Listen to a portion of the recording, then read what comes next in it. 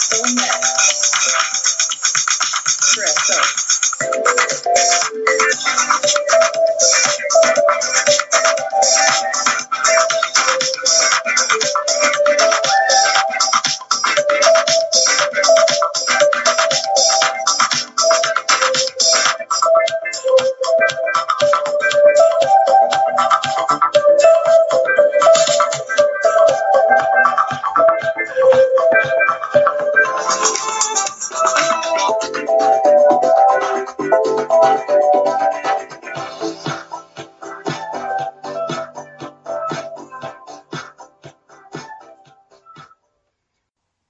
Hello, this is Leslie, and I have Mark with me. He's Hello. actually beside me. He might be a bit on the quiet side, but he's fine. I'm really shy tonight, apparently. I don't know, maybe it's just your voice is gone. It does sound a little bit softer than usual. It might What's be because happened? of all those times I nearly died in the past few Yeah, months. that's true. Maybe your spirit's not quite within you. I don't know what this wee thing means, but Leslie's voice is red and my voice is barely green. If that means anything to That's anyone. because I'm loud as fuck, that's why. She I don't know won't why. Stop screaming. Yeah.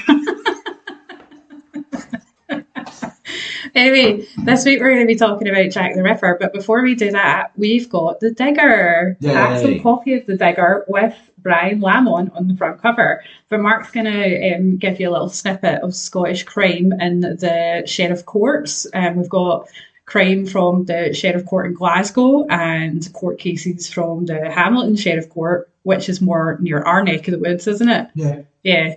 So it's a wee So, treat. yeah. It's a wee treat for you.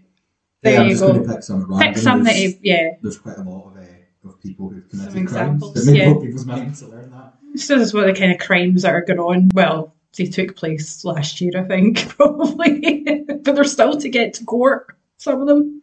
I've not read through these, so Oh. some of them may be more shocking than I think they are. I'm just gonna not read them and shocked. see what I happens. mean, we're talking about Jack the Ripper later. That's going to be shocking. I don't think there's any Jack the Rippers in this Digger, is there? Let's see. I can't see any Jack the Rippers. I can see a J. Right, well, let's talk about Jay. Jack the Ripper, maybe called J. We don't know his Okay. name. So maybe Jack the Ripper. Could be Jill. He is accused of assaulting a man and then robbing him. He struck the man on the head with a bottle, causing him to fall to the ground. Then when he fell on the ground, he repeatedly kicked and stamped on the man until he could get his cap off of him and his sunglasses. He was robbing him for his cap and sunglasses. I take it he means his baseball cap, or are they Ned's? I don't know, it might have been a baseball cap, maybe a beanie. Oh, actually, it could have been a flat cap. It You could never have know. been. You know, like Jack and Victor. That man, it's not got his cap now. Is that it? Oh no, there's loads. We've got a lady Oh. called. Do you mean is that all? No, is that all for that That's one? all that Jay did. There's no. Is he found guilty or what? Or is he just at trial? He was just a trial. All right, okay, He's accused. right. We've got a woman called Diane. A woman? She's accused of permanently disfiguring another woman Oh dear. by throwing a corrosive liquid on her. Could be Oh. like bleach or something. She approached her on Allender Street. Allender Street sounds familiar to me. I think one of my grandparents might have lived on Allender Street at one point. Well, Is it in the East End of Glasgow? It is. I bet I recognise that street.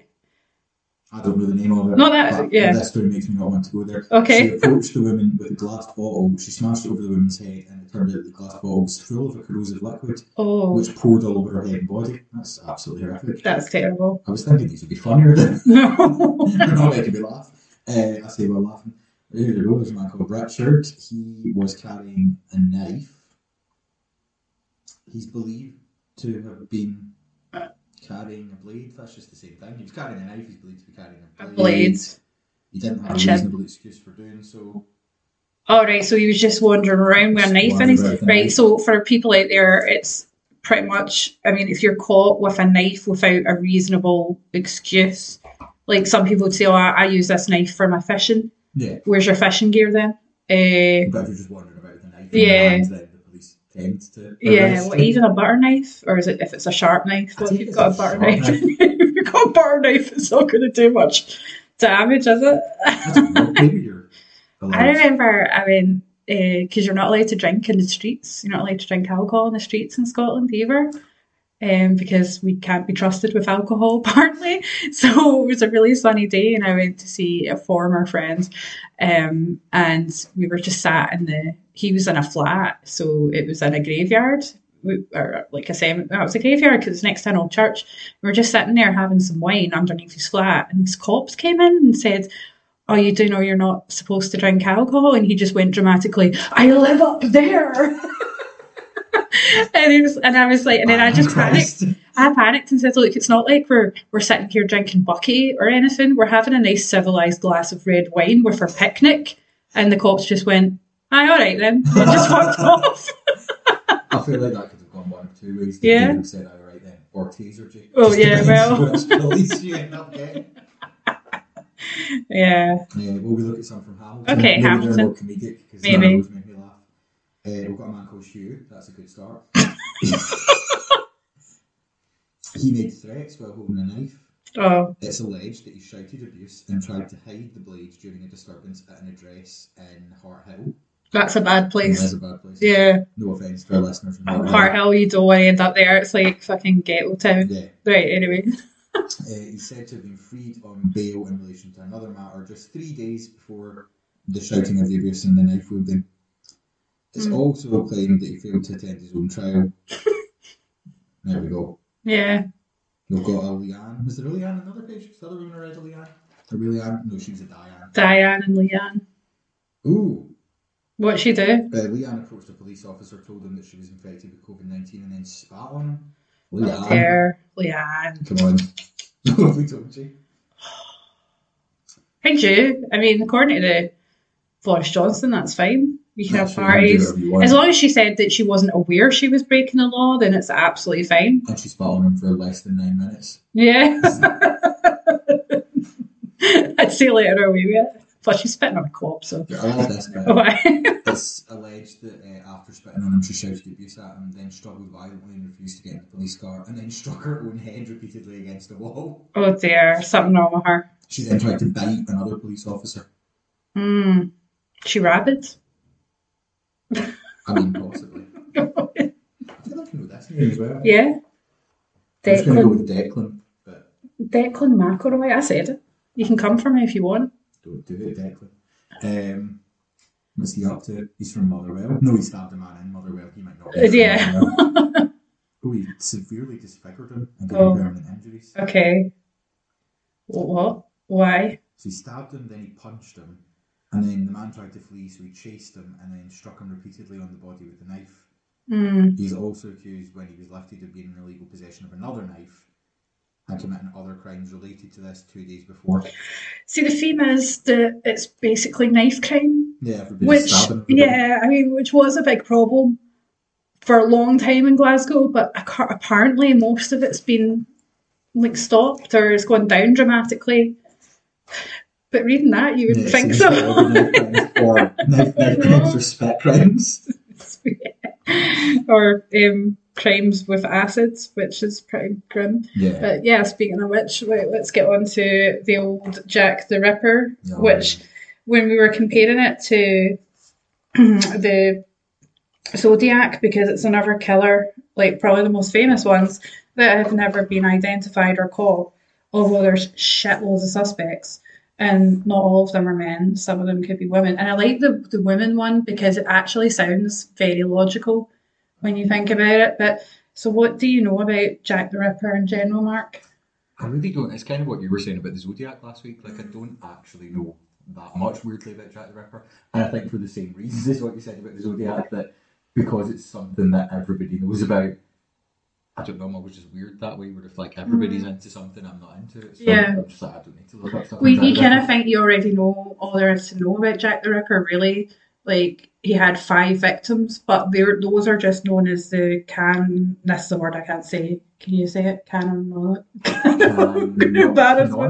Canonical, which means they're just the official ones that they think the Ripper, which relates to the victims being sex workers. Like, not all of them were sex workers, though. That's a stereotype. Well, all the information I know, and this isn't a joke, is from that time that we did Hammer Horror, and I did Dr. Jekyll and Sister Hyde. Oh, 'Cause yeah, remember, yeah, she yeah. was Jack the Ripper. Yeah, that's right. So- Well, no, but that does tie into one of the theories that Jack the Ripper was Jill the Ripper, not a male, which I I've think nodded knowingly fascinating. at the mic Yeah, there, like, right, you no, can you all can't see see the it. listeners like, Jill, you say.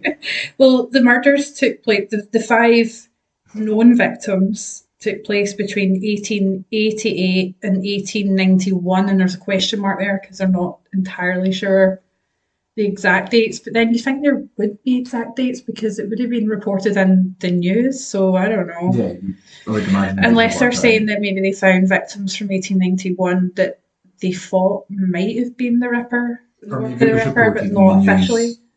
Maybe that. I was thinking maybe it was reported in the news, but like it wasn't properly recorded because if the later ones were sex workers, then people might not. It's weird because I've been to London a few times and I've been to Bow, which is probably near where some of the murders took place, which is quite a Cockney, if you can call it that, if there's any actual true Cockney places left in London. There must be. I don't know, I heard that all the Cockneys are actually being driven out by, all the rich people that live in, because they're priced out.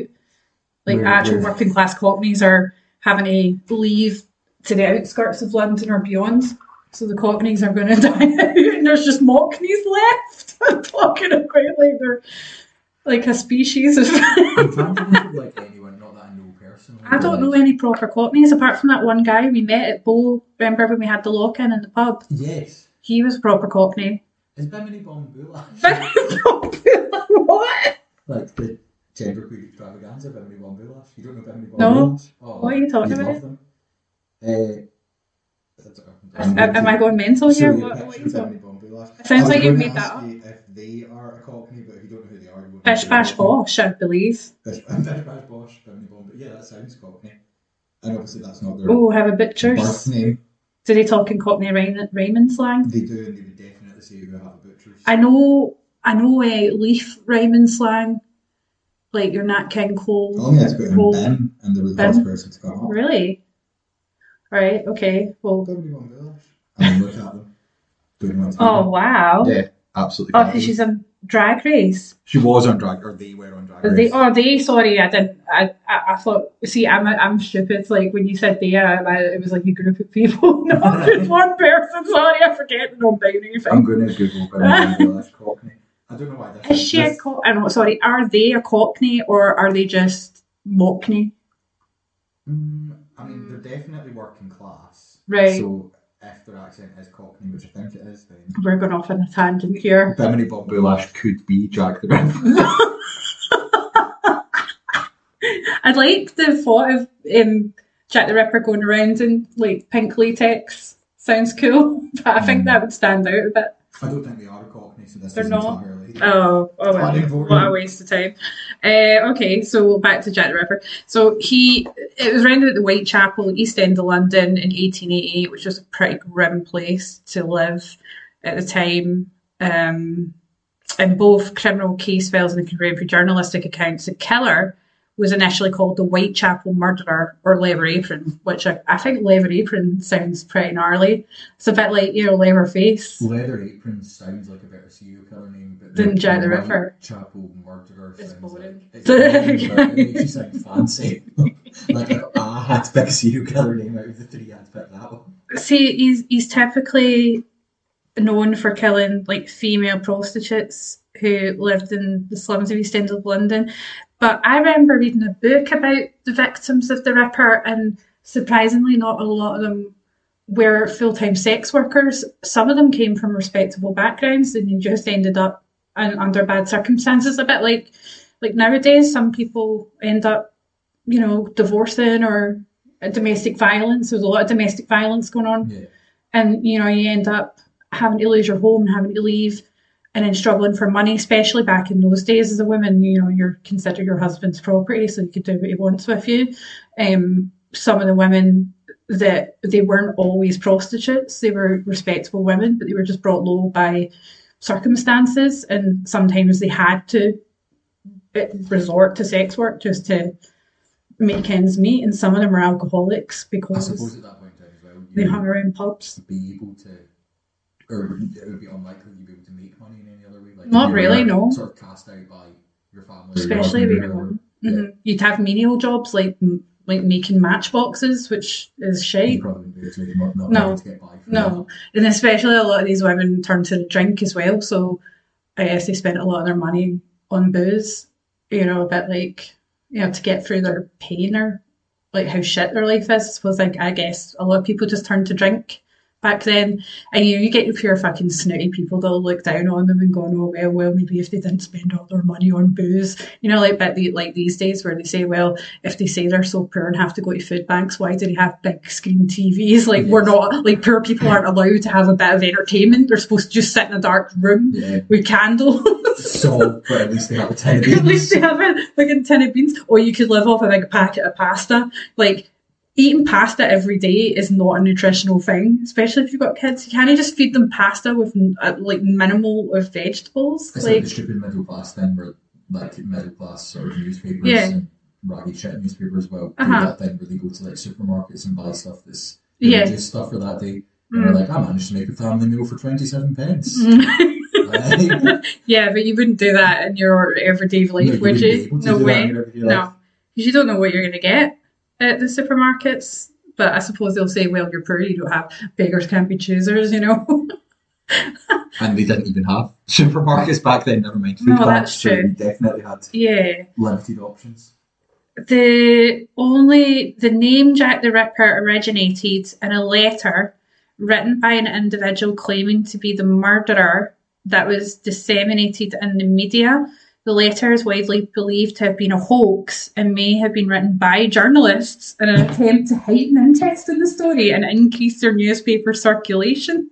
Again, kind of similar to the Zodiac. Is it? Like, well, there's that letter that I was saying, I think, might have been a hoax, and then the reason that he's called the Zodiac is because of a letter that he probably did write, to be fair, but that was Can you imagine spread among different newspapers. Yeah, the sensational, like, finding all these murders. They probably, I don't know whether the media was more getting more of an audience back then in the 19th century, whereas like more people with access to the news than ever, and they probably thought, brilliant, we're going to milk this for all it's worth. Like maybe it was the start of the sort of sensationalist tabloids that you would get now.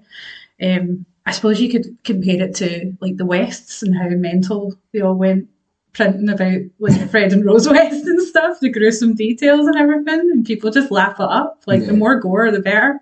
Which is weird as well, because people who are interested in true crime, right? Like other people seem to think that's an awful, like your average person or your average pedogram person's like, that's such a disgusting thing to be interested in. But then like most people like reading the horrific details of what people have done. There was also a letter that was signed off from hell, which is another famous letter, which is what inspired the movie with Johnny Depp. It's called From Hell. It was also, I believe, a graphic novel it started off as. And their theory was that it was the Queen's physician, the royal physician, that was killing women on behalf of Prince Eddie, who is the grandchild of Queen Victoria. And there was a whole he was supposedly dating a Catholic woman who lived in East End, and he had a secret child with her. And because like that's a big scandal, especially since she's Catholic as well, that they covered it up by basically they found him, took him back to the royal household, then they put her in a mental asylum, gave her a lobotomy so she couldn't remember anything, and took away her child. I don't know what they did with her kids. And then to cover all of that up, his physician murdered all his women. Sorry if I've spoiled the movie for you, but that was based on a true rumour that someone came up with. Like one of the suspects was Prince Eddie himself, rather than his. Based on the current royal family, we do know that the royal family does like to cover up Prince's terrible crimes. The thing is, Prince Eddie was also supposed to be rumoured to be a homosexual as well, because he was caught in a Turkish bathhouse or something, which I don't know what. And apparently, he was killing women as a revenge against him getting syphilis, or I don't know. I'll read about it. Like there's more to it. That's very confusing. It is confusing. It doesn't make sense. I don't think it was him, but I think it's quite, I mean, people probably love to think of the royals as evil and maybe, you know, Some of scandalous. them are. Well, look at Prince Andrew. I mean, Yes. he's been up to some pretty shady shit. Like, absolutely horrific. Oh, yeah, and his mum still, you know, basically He should be in the Dagger. yeah, he should be in the Dagger. He might not be a grass, but he is a fucking monster. He's a nonce. So yeah, the From Hell letter. Let's see what that. So it was known as a Lusk letter. It was a letter sent alongside half of a preserved human kidney Lovely. to the chairman of the Whitechapel Vigilante. Now, didn't the Zodiac send a letter with a part of a jacket, a blood-soaked I jacket? don't think I said that last week, but No. yeah, you're right. So the one that may have been a copycat, or may have been the actual Zodiac, the letter they sent, they like tore a strip To off prove it of was the him. taxi driver. that Oh, was they it murdered. taxi driver? Right, okay. So when they murdered the taxi driver, they tore a strip off his shirt, but it was soaked in his blood. Where did they get the human kidney from? I mean, I suppose it could have been a doctor or someone taking the piss, or it could have been from the Ripper themselves. We don't know.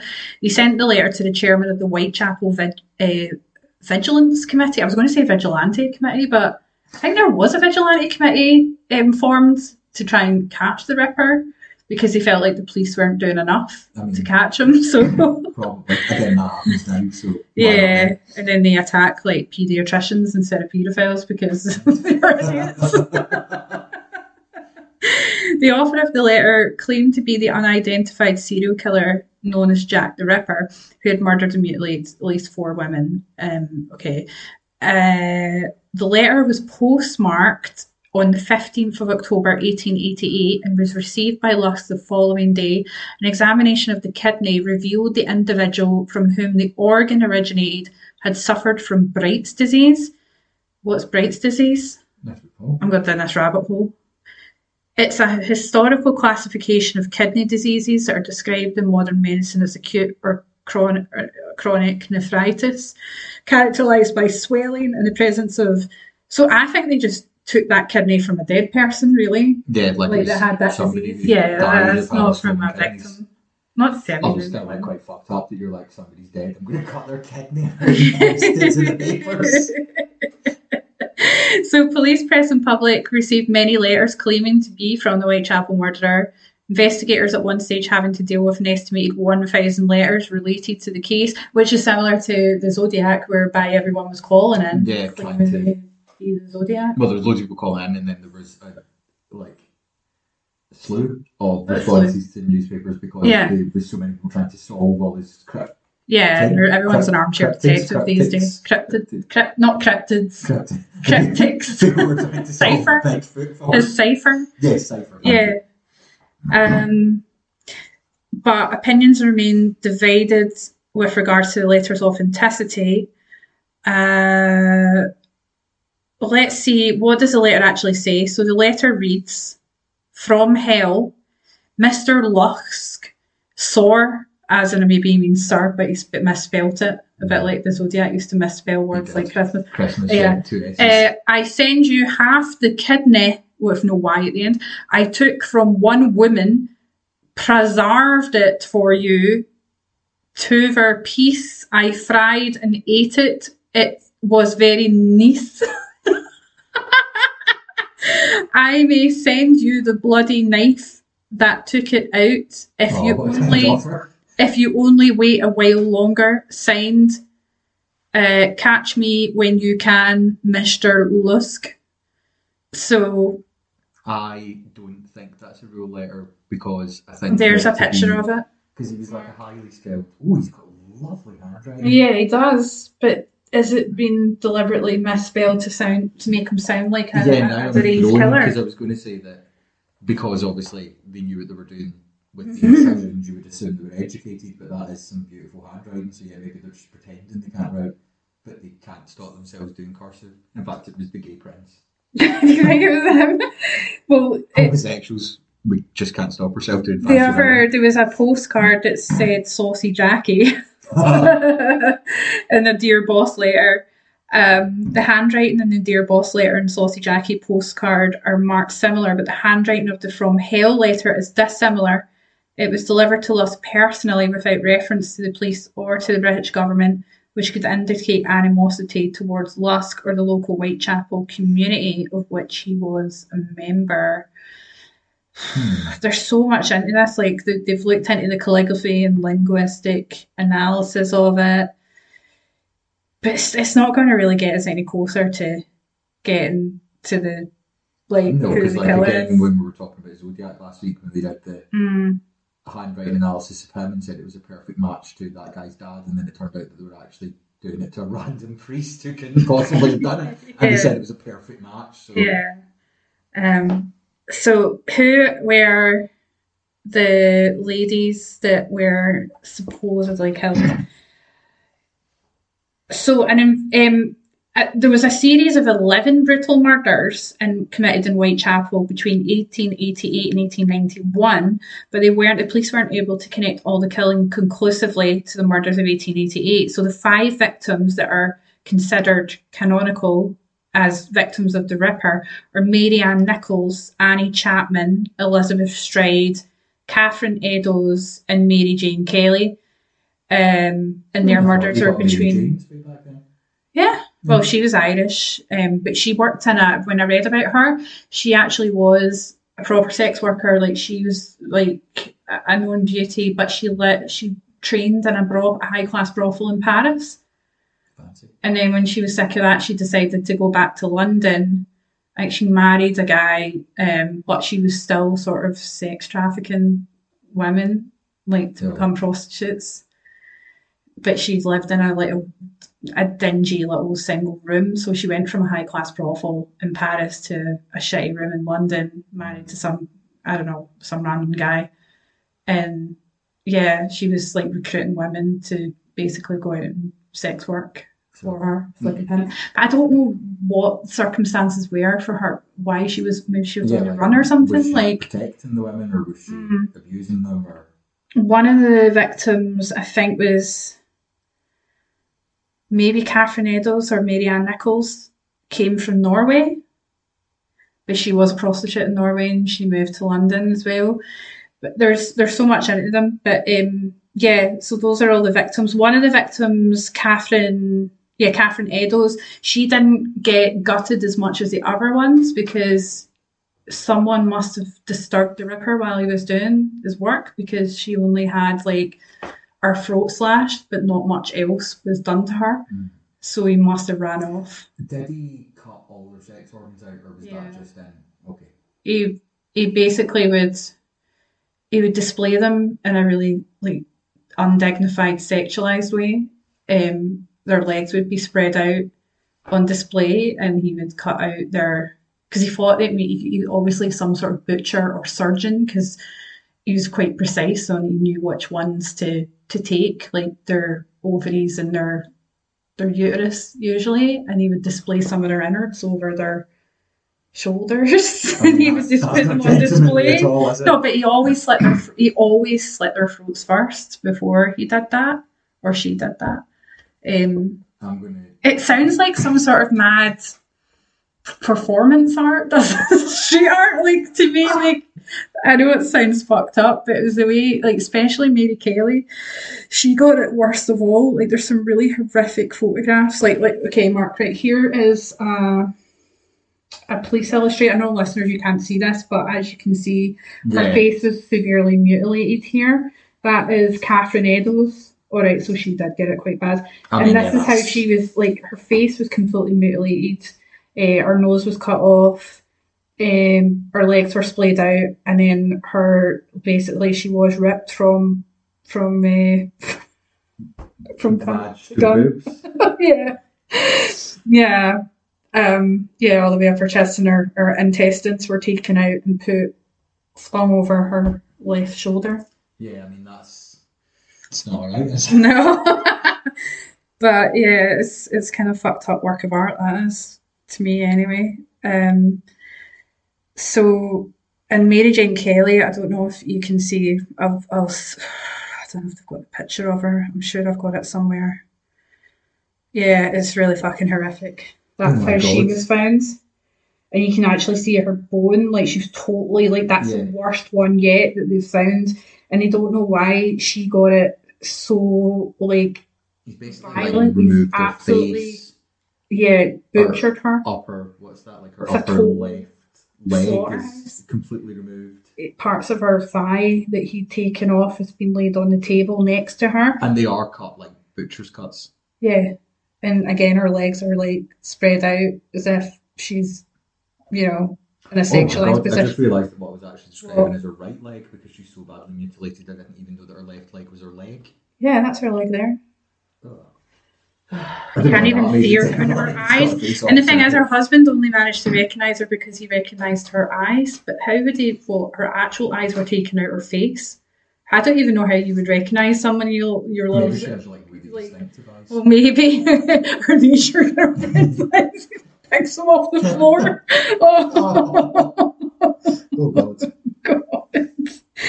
So yeah, it's pretty disgusting. Where have I'm kind of, there's so much into the Ripper here. Where are we? Okay, so some murders. I was just trying to see, like, so the first one was Mary Ann Nichols, who was discovered about 3:40 a.m. on Friday the 31st of August 1888 in Bucks Row, which is now Durward Street, Whitechapel. She'd last been seen alive approximately 1 hour before the discovery of her body by a Mrs. Emily Holland, with whom she had previously shared a bed at a common lodging house in Frall Street, Spitalfields. Spitalfields is now like a really trendy place where all the fucking hipsters go. Walking in the direction of Whitechapel Road, her throat was severed by 2 deep cuts, one of which completely severed all the tissue down to the vertebrae. Her vagina had been stabbed twice, and the lower part of her abdomen was partly ripped open by a deep, jagged wound, causing her bowels to protrude. Several other incisions inflicted to both sides of her abdomen had also been caused by the same knife. Each of these wounds had been inflicted in a downward thrusting manner. I'm just doing the thrusting action there. 1 week later, on Saturday, the 8th of September 1888, the body of Annie Chapman was discovered at approximately 6 a.m. near the steps to the doorway of the backyard of 29 Hanbury Street, Spitalfields. As in the case of Mary Ann Nichols, the throat was severed by 2 deep cuts. Her abdomen had been cut entirely open, with a section of the flesh from her stomach being placed upon her left shoulder, and another section of skin and flesh, plus her small intestines, being removed and placed above her right shoulder.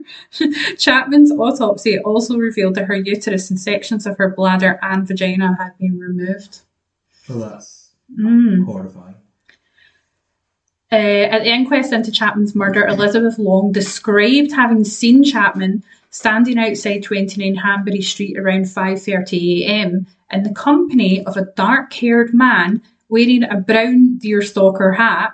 I mean, is she just describing Sherlock Holmes there? Has she read too many Sherlock Holmes novels and just thought it was him? Or was it a guy cosplaying as Sherlock Holmes? Like, were deerstalkers popular back then? Oh, maybe they were, I don't know. Just so not. I mean, they're not that nice. In a dark overcoat of a shabby, genteel appearance. According to this eyewitness, the man had asked Chapman the question, "Will you?" To which Chapman had replied, "Yes." I mean, will you come with me or whatever? I'm assuming she was maybe on the game a little bit. Elizabeth Stride and Catherine Eddowes were both killed in the early morning hours of Sunday, the 30th of September, 1888. Stride's body was discovered at approximately 1 a.m. in Dutfield Yard off Berner Street in Whitechapel. The cause of death was a single clear-cut incision measuring 6 inches across her neck, which had severed her left carotid artery and her trachea before terminating beneath her right jaw.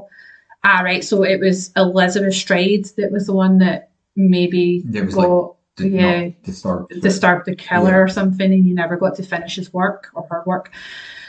The absence of any further mutilations to her bodies led to uncertainty as to whether Stride's murder was committed by the Ripper or whether he was interrupted during the attack. Several witnesses later informed police they'd seen Stride in the company of a man around close to Berner Street on the evening of the 29th of September and the early hours of the 30th of September, but each gave differing descriptions. Some said that their companion was fair, others dark. Some said he was shabbily dressed, others well dressed. I mean, what can you do? Also, as well, if she's a sex worker, she might have had several clients in the one night. So That's true, people yeah. could be describing different guys. Edo's body was found in a corner of Mitre Square in the City of London, 3/4 of an hour after the discovery of the body of Elizabeth Stride. Her throat was severed from ear to ear, and her abdomen ripped open by a long, deep and jagged wound. Oh, we've covered that one, haven't we not? Or is that the same thing? Okay. Her intestines had been placed over her right shoulder, with a section of intestine being completely detached and placed between her body and her left arm. The left kidney and major part of Edo's uterus had been removed, and her face had been disfigured, with her nose severed, her cheeks slashed, and cuts measuring 1/4 inch and a half, respectively, vertically in size through each of her eyelids. Oh, Christ. Now, this guy or woman seriously has a problem with women, doesn't he? Yeah. Like, he wants to completely destroy them, their face, their dignity, everything about it. It's like so violent towards. I'm intrigued to hear when the suspects are like the possible women, because I can't imagine. Not that I'm saying that as well. I mean, any man. Well, it could be a jealous woman, couldn't it? Yeah, but, I mean, I don't think even if you're driven mad with jealousy because your husband's constantly using sex workers that you would do that. Like, that's not. Or maybe it's to cover our tracks, to sort of think that no woman would ever do that, and that's why nobody would ever suspect a woman would do that. So that's good for you, I think. The apex of which pointed towards Edo's eye had also been carved upon each of her cheeks, and a section of the auricle and lobe of her right ear was later recovered from her clothing. The police surgeon who conducted the post-mortem upon Edo's body stated his opinion these mutilations would have taken at least 5 minutes to complete. So it's fast work. Yeah. I would have thought that would take me a long time to do. I mean, I've never tried to carve up a human being or anything for that matter. A local cigarette salesman named Joseph Lowend had passed through the square with 2 friends shortly before the murder, and he described seeing a fair-haired man of shabby appearance with a woman who may have been Edo's. Lowende's companions were unable to confirm his description. The murders of Stride and Edo's ultimately became known as the double event. So he did it twice. He did, like, it took place on the same night. Yeah. Did one and then did the other. But he was obviously interrupted with one, so then he had to complete his job, like, or his maybe, like, he had to, because he couldn't complete the first one properly, he had to go and do someone else that night. Because he like worked. Because maybe gets off on it or something. Yeah. Like, you have to complete. He's a completist. He has to do the full mutilation, so to speak. It's fucking mad. Did the Zodiac do anything like that? No. Not obviously he didn't rip them up, but no, because all of his were quite spaced apart. Mm-hmm. I mean, successful doesn't seem like the right word to use, but This is interesting. A section of Edo's bloodied apron was found at the entrance to a tenement in Goulston Street, Whitechapel, at 2:55 a.m. A chalk inscription upon the wall directly above this piece of apron read, "The Jews are the men that will not be blamed for nothing." This graffito became known as the Goulston Street Graffito. The message appeared to imply that a Jew or Jews in general were responsible for the series of murders, but it's unclear whether the graffito was written by the murderer upon dropping the section of apron or was merely incidental and nothing to do with the case. Such graffiti were commonplace in Whitechapel. Police Commissioner Charles Warren feared that the graffito might spark anti-Semitic riots and ordered the writing washed away before dawn. I think that was just some FUD that was trying to blame the Jews on the murder. My exact thought was, even if it was the murderer, that they were like, "I'm going to write this," and people would be like, "Oh, it's a Jew," rather than it's whoever who was probably not a Jew. Yeah, and people would do that nowadays. Like, they definitely would. The extensively mutilated and disemboweled body of Mary Jane Kelly was discovered lying on the bed in a single room where she lived at 13 Millers Court, off Dorset Street, Spitalfields, at 10:45 a.m. on Friday the 9th of November 1888. Her face had been hacked beyond all recognition. I'd say that's FUBAR, fucked up beyond all recognition. I'd also say it's an apt description based on the picture you showed. Yeah, it's horrific. I mean, look it up if you don't mind. I mean, thank God it's not in colour, for fuck's sake, that would be horrendous. I mean, it's absolutely horrific. Yeah.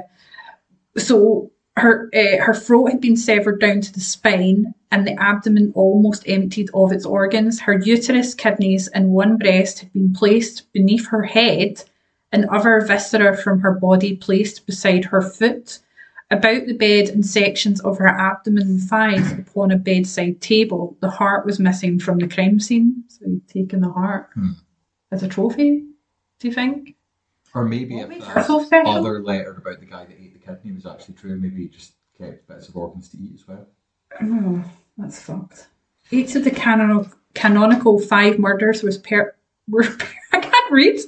Were perpetrated at night on or close to a weekend, either at the end of a month or a week or so after. The mutilations became increasingly severe as a series of murders proceeded, except for that of Stride, whose attacker may have been interrupted. Nichols was not missing any organs. Chapman's uterus and sections of her bladder and vagina were taken. Eddowes had her uterus and left kidney removed and her face mutilated, and Kelly's body was extensively eviscerated. She was absolutely butchered. So, yeah, that's where they think the main Ripper victims were, but there were other, murders after that. So, although Mary Jane Kelly is considered to be the Ripper's final victim, it's assumed that the crimes ended because of the culprit's death, imprisonment, institutionalisation, or emigration, because there's been rumours about H.H. Holmes being possibly the Ripper, and other men emigrating to America and went on to commit crimes over there, and they were caught, but we don't know that for sure. The Whitechapel murders files details another 4 murders that occurred after the canonical 5. Those of Rose Mylett, Alice Mackenzie, the Pinchin Street torso, and Frances Coles. There's a picture of Frances Coles there. She is obviously dead. She was found with her throat cut under a railway arch in Whitechapel on the 13th of February 1891. There's so many other victims or murders, but then I suppose there could be copycat murders, or there could be just around that time. It just could have been a lot of mad people planning to kill somebody. You might try to kill them in the same way that the Ripper would kill people to throw people off you. Possibly torso killer as well, because he just found a torso, and some of the body parts were found in a bin somewhere or nearby, a couple of legs or whatever. I mean, we could go on all night. There's so much with the Ripper. Let's see. So there's theories about the identity of Jack the Ripper. I'm going to go into this one. We've got a whole big list of them here. I'm going to go Jill the Ripper, right? Because this one really, I think, is very interesting. And I've never heard this video before. So it could be a woman that it was postulated by Inspector Aberline, who's one of the most famous inspectors in the case. Yeah, he was in the film From Hell. Yeah. According to Donald McCormack, author of The Identity of Jack the Ripper, published in 1959, Aberline raised the theory in a conversation with his mentor, Dr. Thomas Dutton, after the murder of Mary Kelly. Testimony given by Caroline Maxwell, who lived in the area, was central to the argument. The time of death for Mary Kelly was estimated to be between 3:30 and 4:30 a.m. on the morning of Friday, November 9th, 1888. This time seems fit not only due to medical evidence such as the temperature of the body and stiffness of the joints, but correlates as well with the majority of the testimony given by those who claim to have either seen or heard her the night of her death. Majority, however, does not include the testimony of Mrs. Caroline Maxwell. So she testified to have seen Mary Kelly not once but twice, several hours after doctors believe she had died. The first occasion was between 8 and 8:30 a.m. I need to interrupt already. What? I just like the idea that you're like... Yeah, I'm confused at that. Did you happen to see her? I didn't just happen to see her. I happened to see her twice. And it was after she was supposed to have died as well. But there might be an explanation for that. Ghost. Because, well, no, the logical explanation is the person who killed Mary Kelly took her clothes and put them on. So She might have thought she was seeing Mary So Kelly. Bimini Bumble. Bimini Bumble. She can't resist a fashion moment. God. We've cracked the case. So she said that she thought she was looking quite ill. Mrs. Maxwell stated she was sure at the time because her husband returned from work around 8 each morning. The second time was an hour later when Mrs. Maxwell claimed she saw Kelly speaking with a man outside the Britannia public house, which is a pub. Mrs. Maxwell vividly described the clothes she saw on the women, not Bimini Bumble or her name is. She saw in the women believed to be Kelly that morning as a dark shirt, velvet bodice, and a maroon-coloured shawl. When asked if she had ever seen Kelly in this outfit, she replied that she definitely remembered her wearing the shawl. So just the shawl then. Okay. I mean, So, I feel like the logical explanation is just she saw two different women that had a shawl. Yeah. So Aberline had no reason to distrust the witness. She continued to adamantly adhere to the times and descriptions she'd given. The problem perplexed him, and he later approached Dutton about it, asking, "Do you think it could be a case of not Jack the Ripper, but Jill the Ripper?"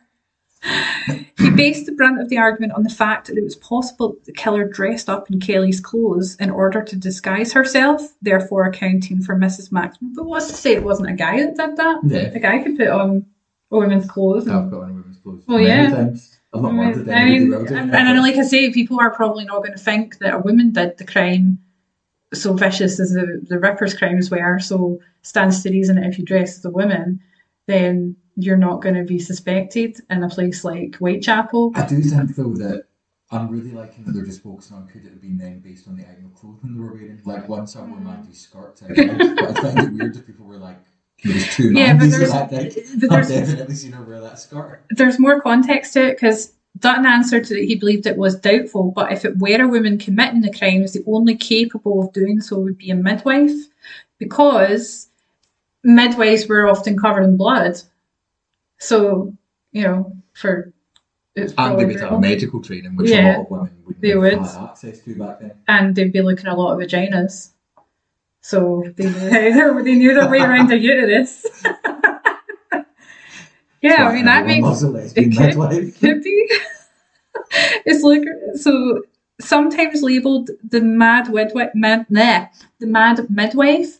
That begins the theory of Jill the Ripper. Sorry, I preferred the midwife. Yeah. I need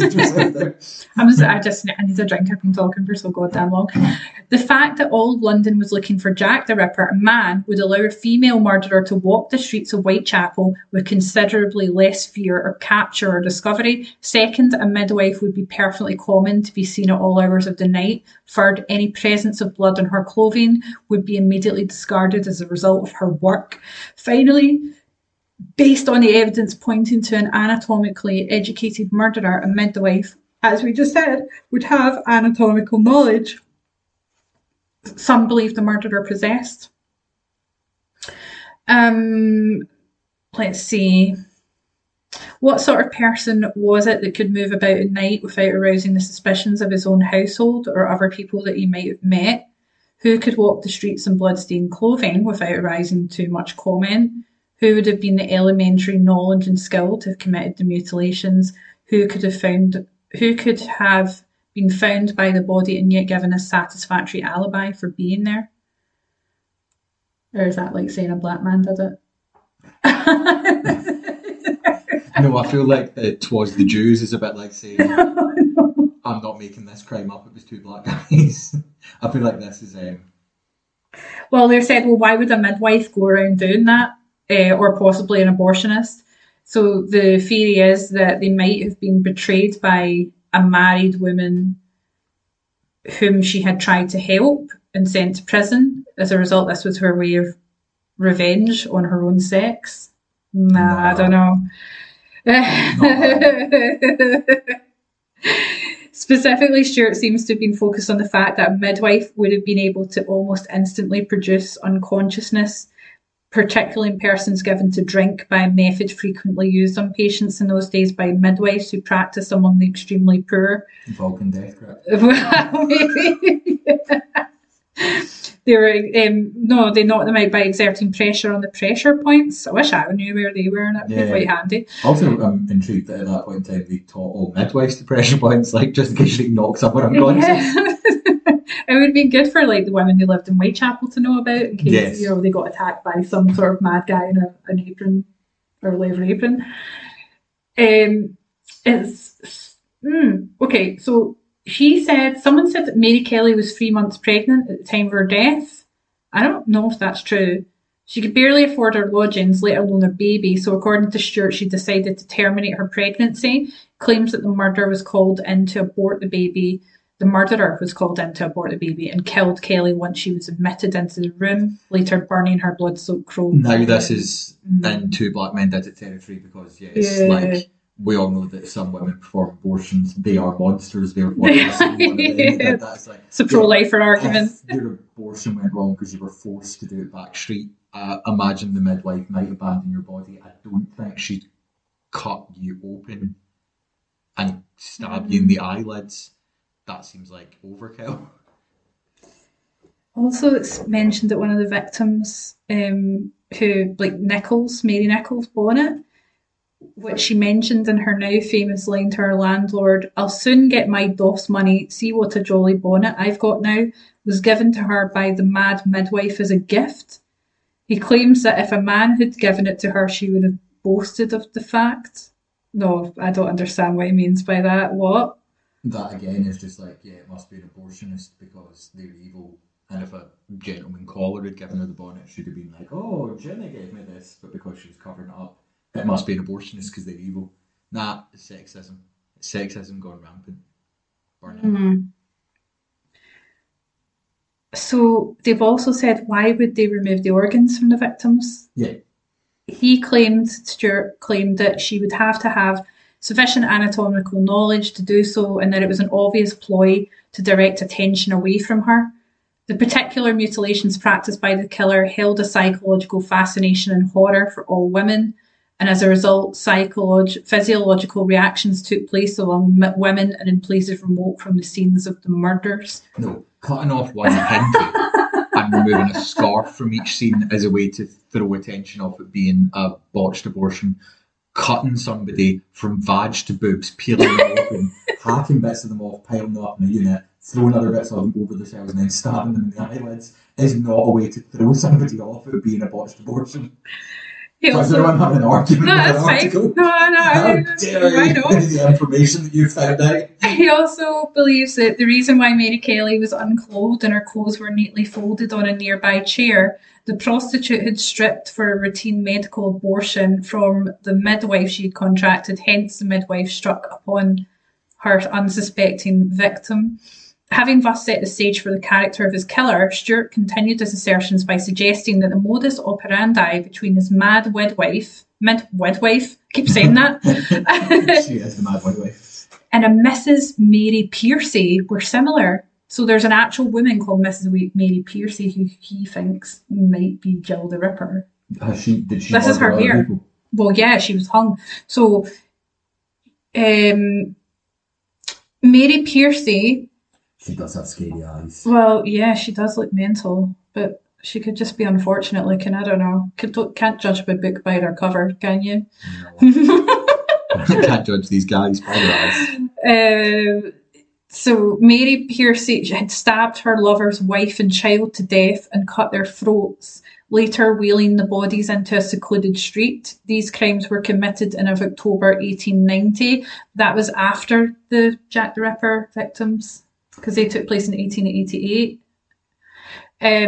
Stewart claimed that there were two striking similarities. First, the savage throat cutting, and second, the modus operandi of killing in private and then dumping the body in a public place, which would explain why there were no witnesses who heard any Ripper victims scream. Mary Piercy was described by Sir Melville Macnaghten. He wrote, "I have never seen a woman of stronger physique. Her nerves were as iron cast as her body." She was executed. I know, so what? She's a strong woman. That doesn't mean she's a killer. She was executed at the scaffold on December 23rd, 1890. But before the execution, she arranged to place an advertisement in the Madrid newspapers, which read, M.E.C.P. Last wish of M.E.W. have not betrayed. I have no idea what she could mean by that. No. Another interesting point, Stewart disregarded Elizabeth Stride as a victim, claiming the press jumped hastily to that conclusion due to the murder of Eddowes on the same night. He cites the fact that her throat was cut from left to right, whereas the other victims' throats were slashed from right to left. Following his lead, this leaves 4 victims and 4 strikingly interesting dates. Why? I don't get it. Surely that means that he actually just thinks that she killed her husband's lover and the other woman that was thought to be the unfinished one, which he then makes even less sense. Why would she just have randomly killed one other woman? She was bored. I mean, I think Mary Pierce probably did commit those crimes, but I don't think she's Jack the Ripper. No. I like the theory. I like the theory about like possibly being a midwife or women covering their tracks by wearing the victim's clothes, and you wouldn't think it would be a woman, but I just don't think it is. I buy more into what you said, that maybe if people saw them wearing their clothes, it was because it was like a slight guy who was wearing their clothes. Maybe. Also, she's an absolute tank, so Yeah. surely that would stand out as much as a large guy wearing the clothes. Weirdly, one of the suspects is Lewis Carroll of Alice in Wonderland fame. I don't know where they're getting that from. Maybe because he was a bit of a weirdo at the time. He was a known weirdo. Like if there was lots of murders now, somebody might be like, probably. But he Elon had Musk. alibis. He wasn't around at the time when I think he was a bit of a pedo, Lewis Carroll. In fact, yeah, I think I've heard that before. Yeah, but I don't think he was a ripper. Prince Albert Victor is one of the suspects, which is Queen Victoria's grandson. Do you want me to look into him and see what they say about him? There's so many, right? There's one that's really handsome. Prince Eddie. Wait, first. Okay. Well, Eddie was born in 1864 to Prince Albert Edward, known as Bertie, and son to Queen Victoria. He would later go on to become King Edward the 7th, and in Roman numerals, and Princess Alexandria. He was well known by the English public and not highly respected by many of the lower and some of the upper classes. He had a reputation for being a ladies' man and was rumoured to have been a party to many a scandal that was hushed up by the palace. Princess Alexandra, on the other hand, was an equivalent to today's Princess Di in that she was much loved by the public, who had a great sympathy for having put up with the antics of her husband. I mean, her husband actually famously had commissioned a sex chair just to... I've seen that sex chair. Because he was quite a big lad, so it was to basically take the weight of him banging whatever prostitute mistress he had at the time. Oh. It was, yeah. Lovely. Yeah, so Eddie was his child. So they've said by most reports Eddie was a slow child and grew up to be a rather dull adult. Even his nearest and dearest were naturally bent on making the best of poor Prince Eddie, could not bring themselves to use more positive terms. He was certainly dear, good, kind and considerate, but he was also backward and utterly listless. That doesn't fit the profile of a serial killer, does it? Might do, because you know how like some people like are treated shit by their parents and disrespected, and like maybe you said like he might be a bit of an incel. True. I thought the Zodiac clearly was. But I think Prince Eddie wasn't, and I think he did bang quite a lot of people. Was he a bicon? I don't know. Like there was rumours that he was gay. There was rumours. I think he was just basically up for a party, or for anything. This is a bit mean. He was as heedless and aimless as a gleaming goldfish in a crystal bowl. They said he was mildly retarded. His intelligence was lower than expected. That like a medical diagnosis? In the past. Yeah. And that a future monarch, he wasn't considered to be a good future monarch. And it's believed that this limited mental ability was one of the reasons why he required a tutor at Cambridge. He was partially deaf, owing to inherited hearing problems for his mum's side of the family, and he had a long, thin neck, which required him to wear long, starched collars and led him to receiving the nickname Collars and Cuffs. What a weird nickname. Sounds quite saucy. Also, that sounds made up as well, doesn't it? He had such a long neck that he had to wear special long starch Right. So, But wouldn't that exaggerate his long neck? And Yeah, that sure, would bring make more it look attention more- to it? Giraffian. Like, wear a cloak or something, I don't know, like... I quite like a man with a big Long neck. I don't know why. I feel like sometimes if you like see a Quite guy who's elegant got like a looking. long, like a swan with a big Adam's apple. That's what I'm into. Sexy swans. So why do they think that he was linked to Jack the Ripper? It was a theory that came up in 1970 by Dr. Thomas Stowell. He published an article in The Criminologist called A Solution. It created a sensation by his veiled accusation of Prince Eddie as the killer.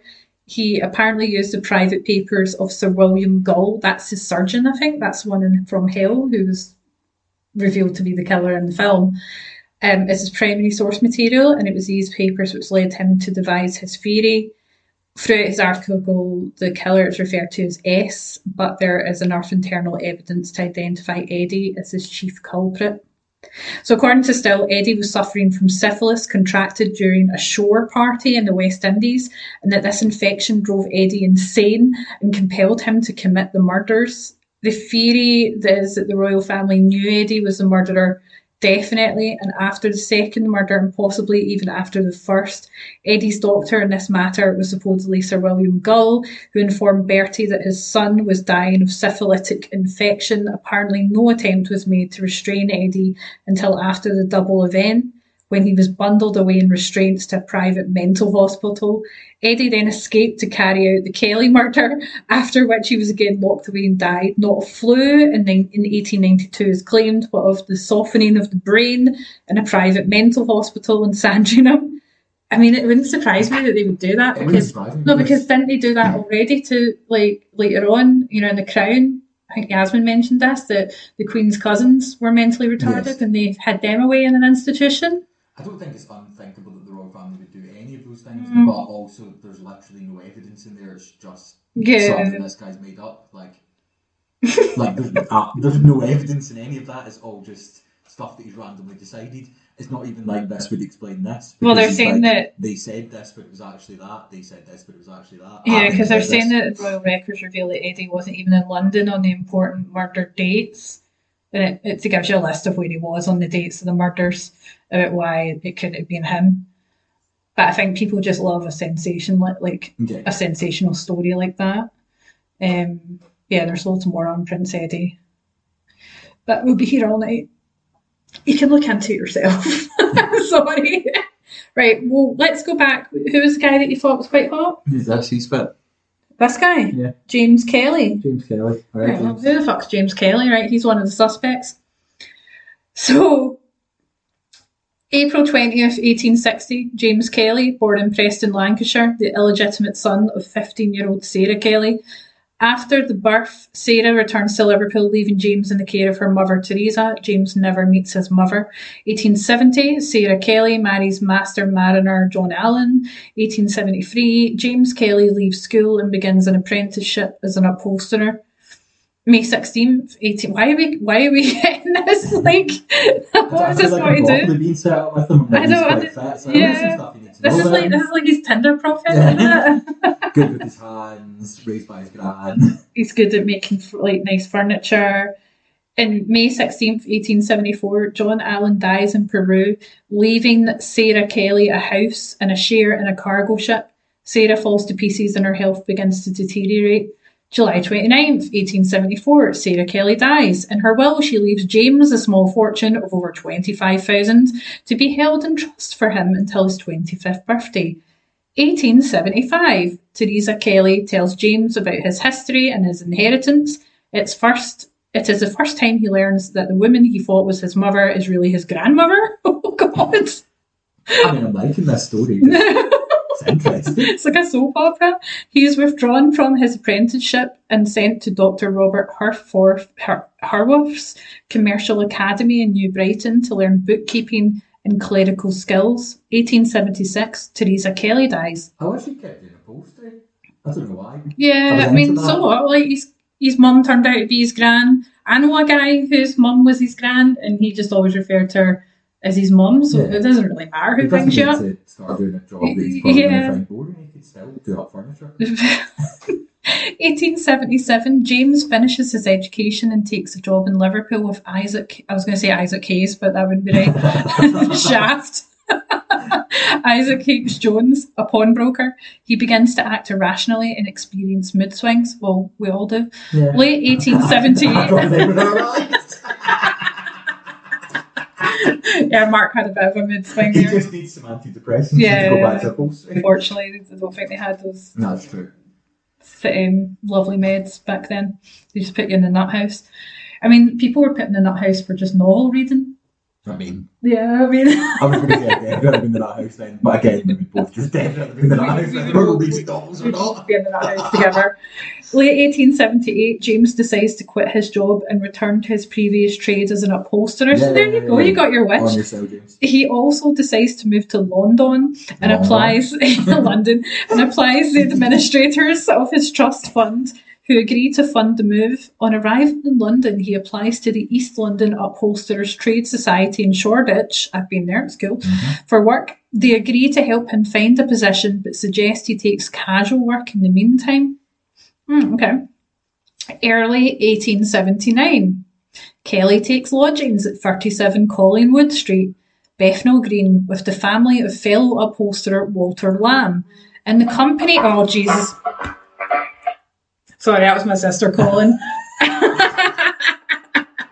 Like, we just turned this down. Right, okay, where were we? So he'd moved in with He Walter moved in with Walter Lamb in the Bethnal. company of Lamb and another friend, John Merritt, a 35-year-old married cab driver. The formerly devout Catholic Kelly learns the delights of hard drinking and paid sex on the back streets of the East End. He Is works... he paying for sex or is he getting paid for sex? No, he's paying for sex. Oh. And hard drinking. He works at a variety of casual jobs in sweatshops all over the district. Eventually, he decides to try his luck elsewhere. 1879 to 1881. For 2 years, there are only scant details of Kelly's movements. For at least some time, he is living in Brighton, and he spends a period serving aboard an American man o' war. I need to get a drink, so you carry on reading this. Could you grab me a drink as Yes, well? Even though I I shall. haven't been talking as much as you. Is an American man of war not a type of jellyfish? No, it's just like a big warship thing. I'd like to think he's riding a jellyfish. Where are we? Right, man of war. So in the mid of 1881, after he'd finished riding on a man of war, he returns to London and renews his acquaintance with Lamb and Merritt. He works at a variety of casual jobs and sometimes serves on the continental cargo ships. His drinking becomes heavier than ever, and most evenings are spent around Whitechapel and Spitalfields. In December 1881, a few weeks before Christmas, he meets Sarah Burger, and he quickly becomes enamoured with her. Oh, I thought we were going to get together, but no. Sarah stole him a man. Skank. Sarah takes him home to meet her family, and the pair become an item. Do you know what, though? If it helps him turn his life around, I'm happy for them. Sarah's parents think of him as a serious and religious young man with good prospects. I mean, technically, he is religious and... Wait, Mark, what I missed is, did he marry abroad? So he's met a woman called Sarah. She's introduced him to her family. They really like him, but it says it's basically implying they believe them to be religious and to have good prospects. But I'm like, well, he's going to inherit a shit ton of money and he is a Catholic, so technically those things are true. Well, yeah, they are true, yeah. Okay, where were we? Where are we? A few weeks. Yeah, we're doing at Christmas. Oh, right. December 1881. This is quite a detailed timeline. Oh, no, hold on, I've read past Christmas. Have you? So we're into March. Oh, March 1882. Kelly moves into a Bridger's house. A Brider's house? I don't know what that is. At 21 Cottage Lane, just off the City Road between Shoreditch and Islington, as a lodger.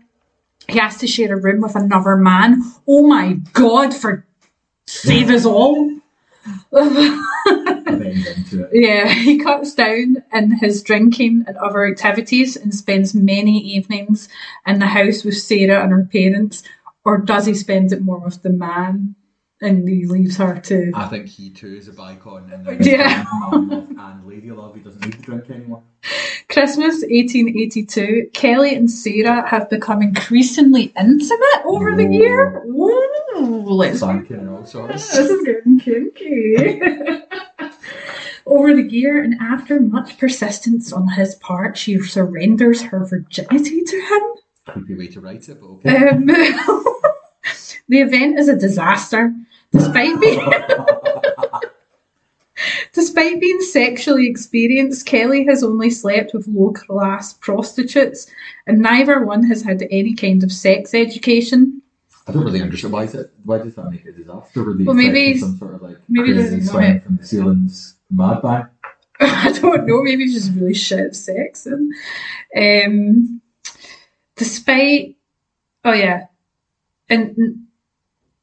he's not prepared for how different sex with a virgin will be. So maybe he's used to loose women, but it's like throwing a sausage down a hallway kind of thing. And found himself unable to penetrate. He is convinced that Sarah has some kind of deformity, and she babbles the story of being interfered with by an uncle by way of explanation. This is fucked up. That's fucked up. It's taken a dark turn. Kelly's former erratic behaviour returns after this, and he experiences stronger and stronger depressions and mood swings in the following months. He also returns to his former habits in the East End, rather than pressing Sarah further. I know I called Sarah a skank about 5 minutes ago. Because she was really bad for doing that. And I feel really sorry for Sarah. I can't believe it's taken such a bad turn for her. February 1883. Fearful that he will lose Sarah, who is growing more distant, he proposes marriage to her. She delays, but eventually accepts. Why would you do that? However, in the meantime, Kelly finds he has a venereal disease, and fearful of doctors, resolves to treat it himself. That's How? probably going to work out well for her, isn't it? What's he going to do? April 1st, 1883. Kelly finally lands a permanent job in the upholstery trade, working for John Heron of 4 Orchid Buildings, Acton Street, Haggerston. Sarah's family pressure him to set a date for the wedding, although he is reluctant due to his disease. Oh, don't marry him, Sarah. He's got a fucking dodgy dick, and he really isn't a good ride. Some good juice. Do you think he has like a gigantic dick? No, I just imagine it as like a kind of rotten carrot-like thing. Slimy, green. Oh. Okay. Oh dear, it's not going well. He's not really Kelly. got many evidence that he's Jack the Ripper. But I know, I don't know. Where is this all going? of his life story. Yeah, I'm wondering when this is going to like get to the Jack the Ripper stuff. So they keep bringing up that he's got erratic behaviour, and he's experienced serious headaches and discharges from his ears.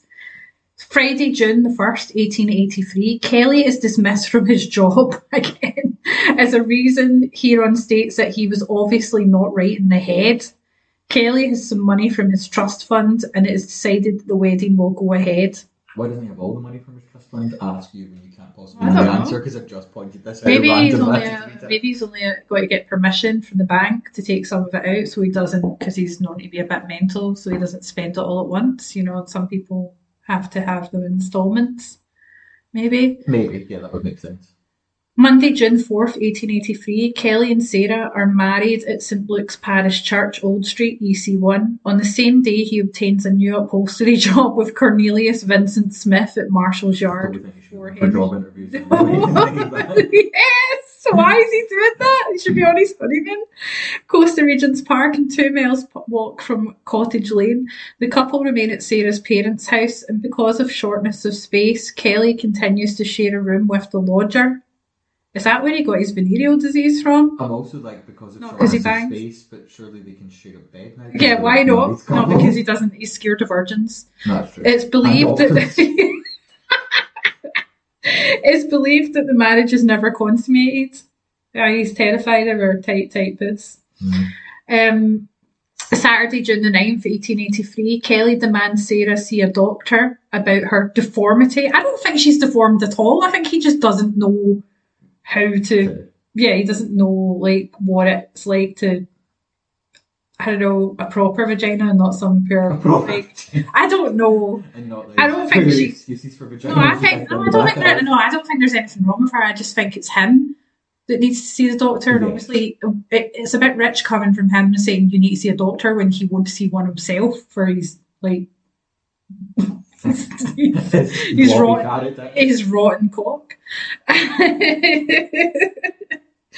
So yeah, Sarah turns to her parents and her father, John Brider, confronts Kelly, who pours out to him the whole tale of their sexual problems and the supposed abuse by an uncle. Stunned by this, Mr. Bridger agrees that Sarah should see a doctor, but Kelly broods on the incident the whole weekend. Do you still fancy this guy, Mark? No, I've gone off a wee bit since the start of this story. Monday, June 11th, 1883, Kelly travels to Liverpool and asks the fund trustees for money so that he and Sarah can set up a house together. He's successful and returns the same day. You're right. Sunday, June 17th, 1883. When cleaning the room Kelly shares, Mrs. Brider finds a syringe and the drugs Kelly is using to treat himself. What is he putting in the syringe? What is he injecting into? Well, I know that first it was thought that to cure syphilis, if you like stuck mercury in your Jap's eye, Oh, Christ. it was supposed to cure it, but that would kill you. Yeah. I don't know if he was doing that though, or maybe he was going out killing prostitutes and then using that to cure his dick, and that's why they think he's Jack the Ripper. Well, let's see if my theory plans out. Okay. So she and Sarah tackle him, and after initially denying that they are his, he flies into a rage and accuses Sarah of being a prostitute and infecting him, and accuses them both of tricking him into marriage to get their hands on his inheritance. Like, how can she have infected him when he never he's never shagged her? He's deranged. Monday, June 18th, 1883, it's Sarah's birthday. Filled with remorse at his outburst of the night before, Kelly resolves to take her out on their return from work. Kelly waits for her, but she does not return until 9 o'clock, over an hour later than usual. Ignoring Kelly, she goes into the parlour and tells her mother she is unwell. Kelly runs into the parlour and drags Sarah into the kitchen, screaming abuse at her. Then he pulls a carving knife from the kitchen drawer and threatens to stab her unless she tells him where she has been. She claims to have what? How do we know that he was full of remorse if that's his actions? Fuck's up! Full of remorse, he decks her and drags her through the house with a knife. Standards, that's what I do when I'm feeling bad. I mean, that's a real good way to apologise for being abusive to your wife. It's just to be more some abusive. level of victim blaming. Kelly calms down instantly and collapses in a chair, crying. Oh, they gave him quinine. Must be some sort of sedative or whatever. Is that not the I don't know. thing that you get in tonic water? It can't be. Is it? I don't. I'm answering my own It question. might be. Is No, quinine not the main ingredient of tonic water?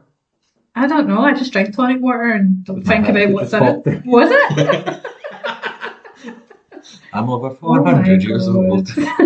Right, so sorry, so he Had the gin and No, tonic. right. So, Thursday, June 21st, 1883, Sarah returns home from work around 8 p.m. and says she's going back out to meet Kelly.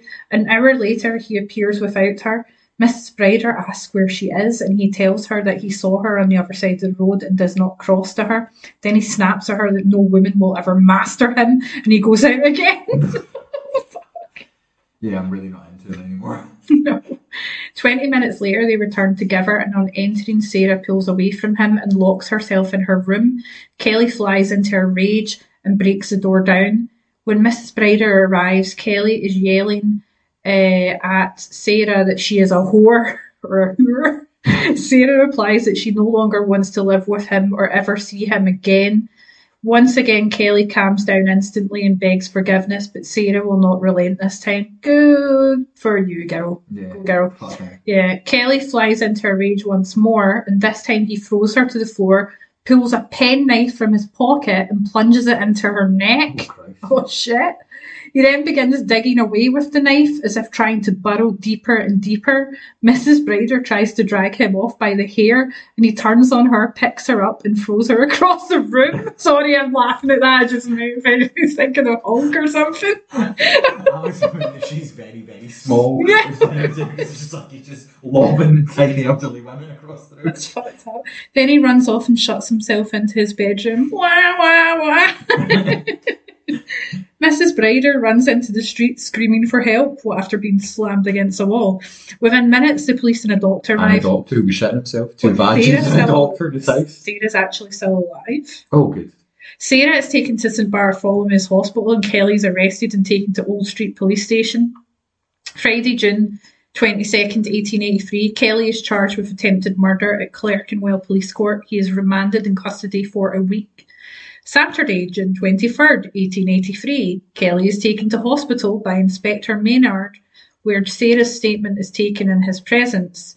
Sunday, June 24th, 1883, Kelly writes a letter to Sarah begging for her forgiveness. Sorry, I shoved a penknife into your neck and dug it out. And then picked your mum up and threw her into a wall. Do you forgive me? Do you fancy going out for dinner, Laura? You know how it is. I'm sorry, I wasn't No listening. women will ever rule me. At 10:30 that evening, oh shit, Sarah dies Oh, from her fuck. injuries. Oh, so it's murder now. Yeah, Monday, June 25th, 1883, Kelly is charged with murder.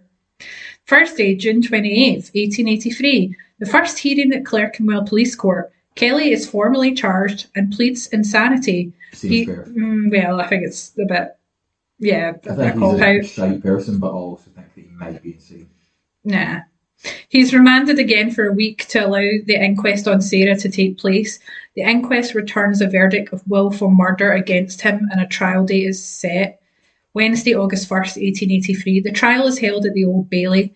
Kelly pleads not guilty by reason of insanity. Sarah's statement is read to the court. A coachman named Frederick Hammond testified to seeing Kelly threaten Sarah in the street shortly after 9 that evening.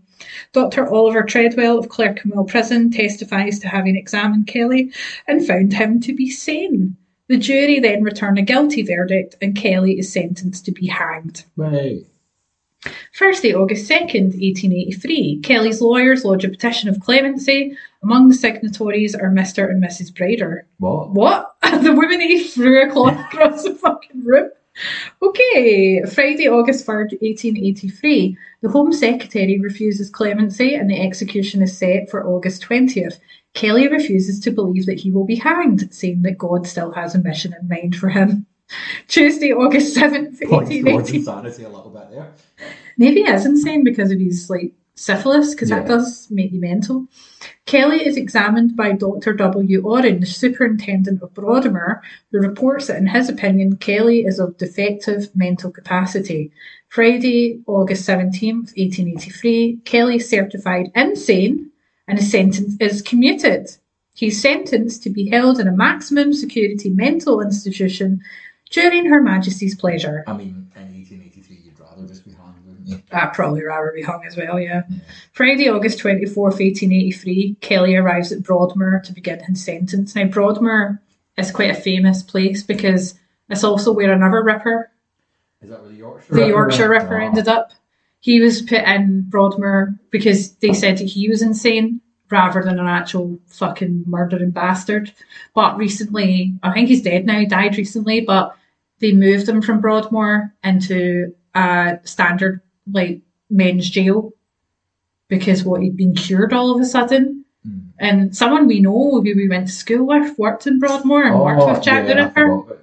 Yeah. I And forgot she about said that. it was horrendous, like someone broke a chair leg and put it to her neck and stuff. So brave women, honestly. Yeah. God, I mean, I wonder what our conversations with a Ripper were. Okay, so 1884, Kelly obtains a violin and begins playing in an asylum band. He's put to work in the asylum garden. 1886, Kelly befriends fellow inmate George Shatton. The two begin a plan and escape.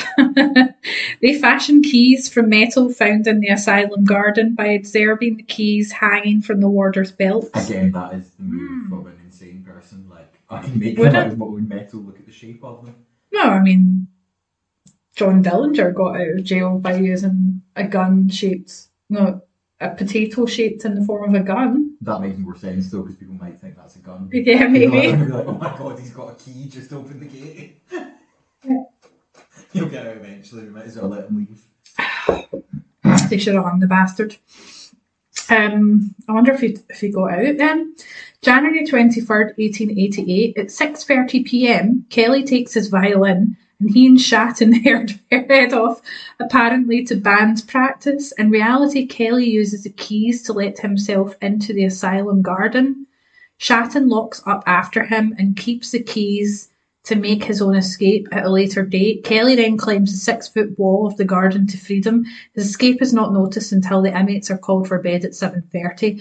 An anonymous note in Kelly's Broadmoor file indicates that John Merritt was seen in the neighbourhood of Broadmoor on the day of the escape. He may have been delivering £5, which Kelly had arranged to be given him from the trust fund, which was to bribe a warder. So the key thing worked. Their keys must have been shite then. They must have been. Must have been like one little shape. It couldn't have been that complicated. Like a children's TV program. What do we open with the triangle key? The asylum.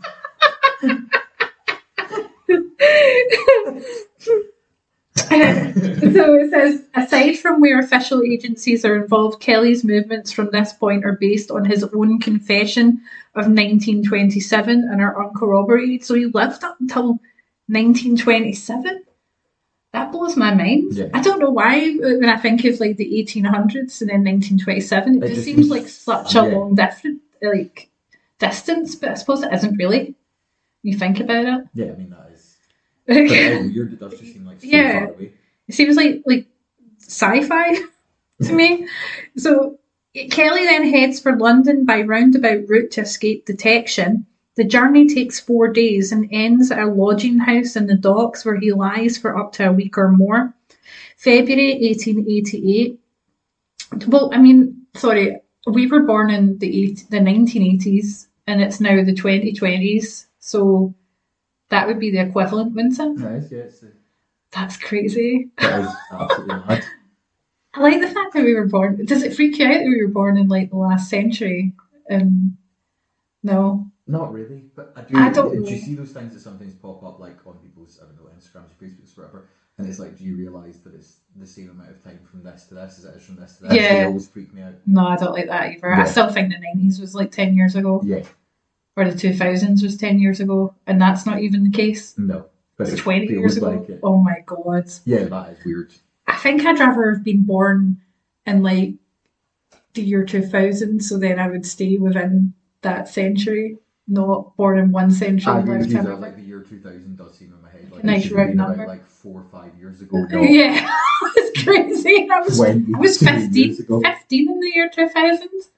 14 or 15. That's crazy, man. And now my head's And come now up your and I'm head's- towards Oh my God, we're what is this got to do with Jack the Ripper though? Why have I read all of this? I don't know, but I I'm know. enjoying it. Right, okay. Well, we're nearly I'm really we're into the nearly, story. we're nearly at the end. Where did I get to? So He's gone to London. He went to London, right? And then he took 4 days. He was in a lodging house in the docks. We were like, right, okay. So February 1888, James Monroe, head of the Met Police CID, takes a particular interest in the case. You thought he was sexy, Joe.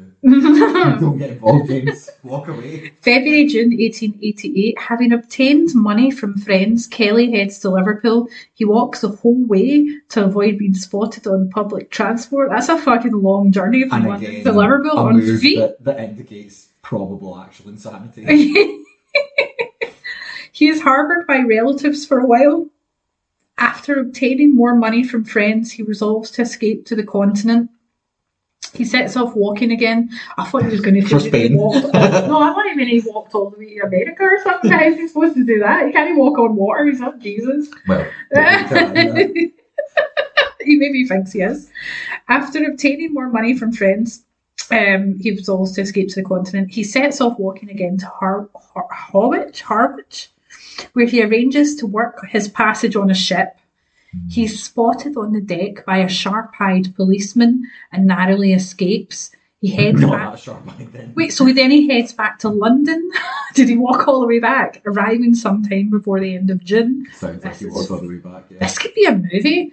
Like July, December 1888, Kelly provides no details as to his movements until late that year. In November or December, he walks to Dover and obtains passage on a cross-channel steamer to Dieppe. He remains in France for 3 years, at first hugging the northern coast and later heading to Paris. I think he was literally hugging the coast for 3 years because he's as mad as a broom. 10th of November 1888, the day after the Mary Kelly murder, detectives raid 21 Cottage Lane and question Mrs. Brider as to Kelly's whereabouts. So His mother-in-law. Yeah. But why would they think... No, I think Mrs. Brider wasn't his mother-in-law. She was just his landlady because he lived at lodgings, the Briders, the Briders' house. So are they saying that he murdered Mary Kelly? Is it not a coincidence that he's got the same surname or what? Like before on is there some relation between the two of them? And do they think that was he their first suspect? It sounds like it. 12th of November 1888, someone with the initials CET enters a note in Kelly's Metropolitan Police file suggesting that the detectives investigating the Whitechapel murders should look into what steps have been taken to recapture Kelly. There's too many Kellys here, as I'm confused. Yeah. January 1892, he returns to England and obtains £3.10 from friends, with which he buys passage on a German steamer, the Zaandam, to New York via Rotterdam. January 27th, 1896, Kelly walks into the British consulate in New Orleans and gives himself up. That's quite a bit of ways. Like, what's he been doing between 1892 and 1896? March 18th, 1896, Kelly sets off back to England aboard the SS Capella. The Foreign Office arranged for him to be met by the authorities when the ship docks in Liverpool. March 26, 1896, the Capella arrives in Liverpool a day early. The authorities have not thought to check. Kelly waits around for some time to be arrested. He's just standing there like a confused John Travolta. Going, what? What are they? Is he waiting there all day and all night? No, he doesn't, because he gets tired of waiting and he heads off into Liverpool. When the escort party arrived the next day, there was no sign of him. What a fucking farce.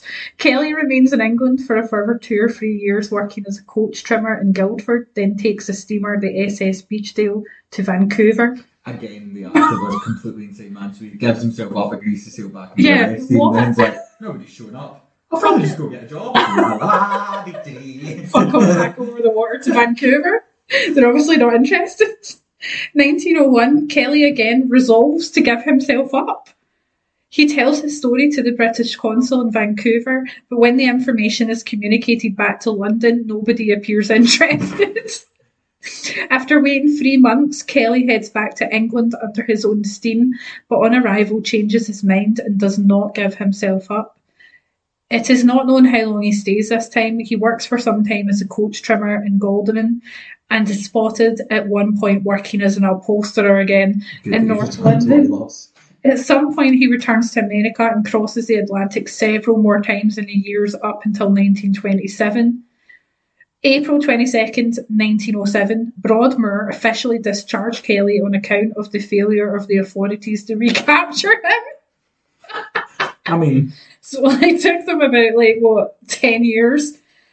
February 11th, 1927, Kelly arrives at the main gate of Broadmoor and asks to be let in. Sorry, we've just discharged you now. You're not going back. How many years is this after he escaped? Let's go back to the timeline. He escaped in 1888 and he comes back to Broadmoor in 1907 asking to be let in. So basically 20 years later? Yeah. That's nuts. Even though he's given himself up multiple times. No, actually, it was later than that. It was 1927 he wanted to go back in.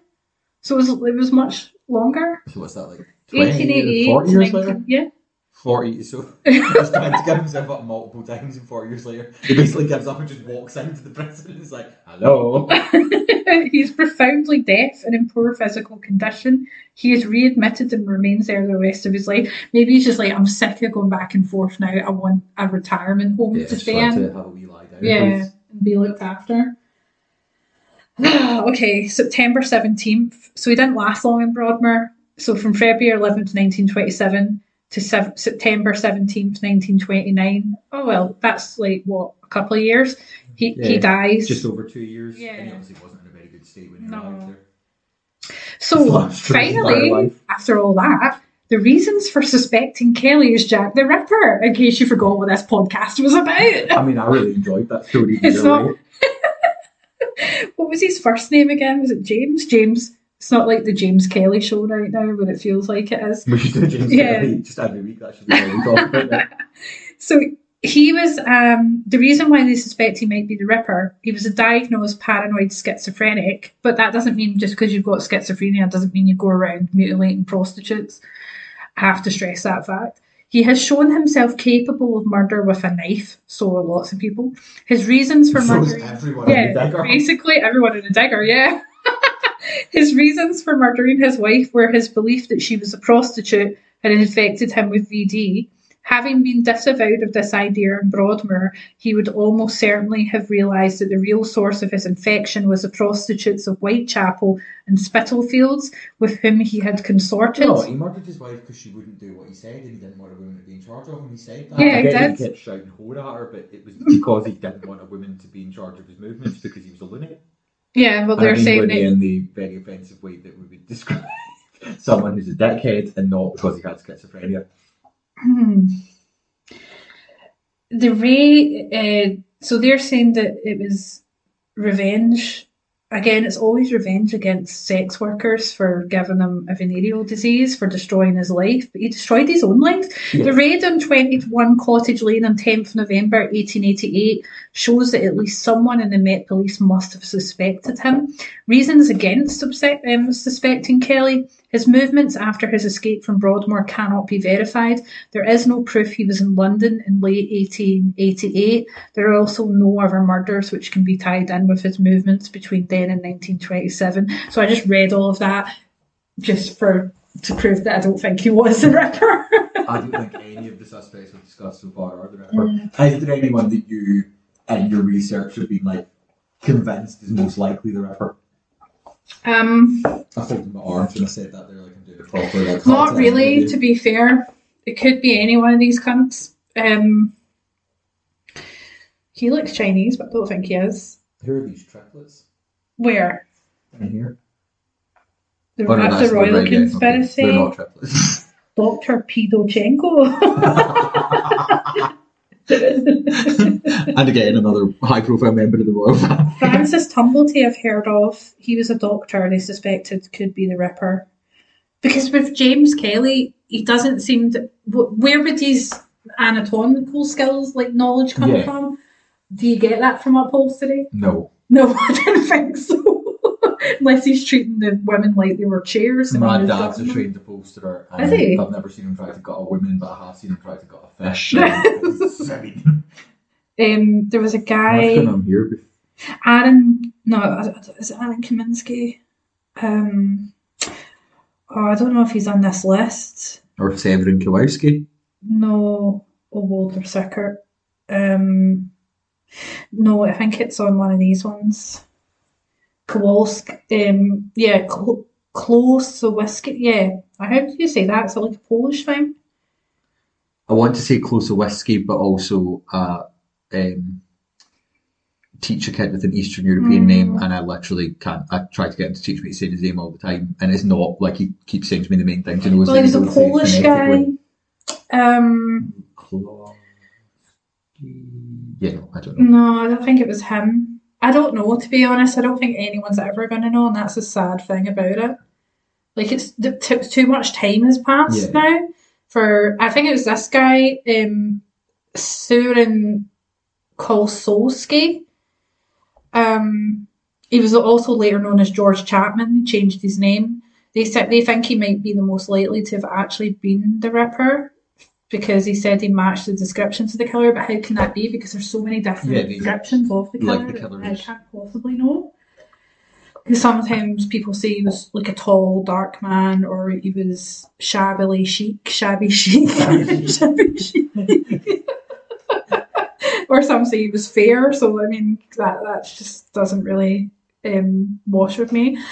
They've said of equal importance, he was actually known to have been a serial killer, although that happens to be simultaneously one of the biggest flaws in the argument, is Kolsowski became known as the Borough Poisoner. As the name suggests, he did away with victims by poisoning them, not slashing their throats and mutilating them. So, nah. Other clues point to him as a killer. For one, he was in Whitechapel area during what became known as the Autumn of Terror in 1888. The end of Jack the Ripper's reign, discounting later killings, which have never been definitively linked to him, also coincided with Kolsowski's moving to America. In his early years, he was a surgeon's apprentice. He had diligent or exemplary conduct, studied with zeal the science of surgery. The future killer would finish his studies at the Hospital of Praga in Warsaw, Poland, later arriving in London sometime between 1887 and 1888. In short, he had significant knowledge of human anatomy. Rather than working in the medical field, he found employment in barber shops upon his arrival in England. Coincidentally or not, 2 years after the Ripper murders, he wound up working at the establishment on the corner of Whitechapel High Street and George Yard, mere yards from where Martha Tabram, a possible sixth Ripper victim, was butchered. What do you mean chronologically being his first? His first victim, maybe? I don't know. So How can she be a sixth victim and the first victim chronologically? So does it mean that she's both suspected to be the sixth victim of Jack the Ripper and the first victim of that Wolowski guy? Wolowski guy, That we maybe? only know about his victims after her for definite, and we only know about the Ripper's victims prior to her for definite. Maybe. It's weird because he said he'd left behind his only wife after moving to London, only to marry another woman, Lucy Badersky, in 1889. When his first wife discovered this, she travelled to London to expose his infidelity and force Badersky out. Instead, the three lived together for a time before his first wife returned defeated to Poland. Left with Badersky, the pair crossed over to America in 1891, settling in New Jersey. His married life deteriorated. He soon threatened to kill Badersky and cover up the murder. She then fled back to England while Kozlov, how do you call Claude? I hate Polish names. Klosowski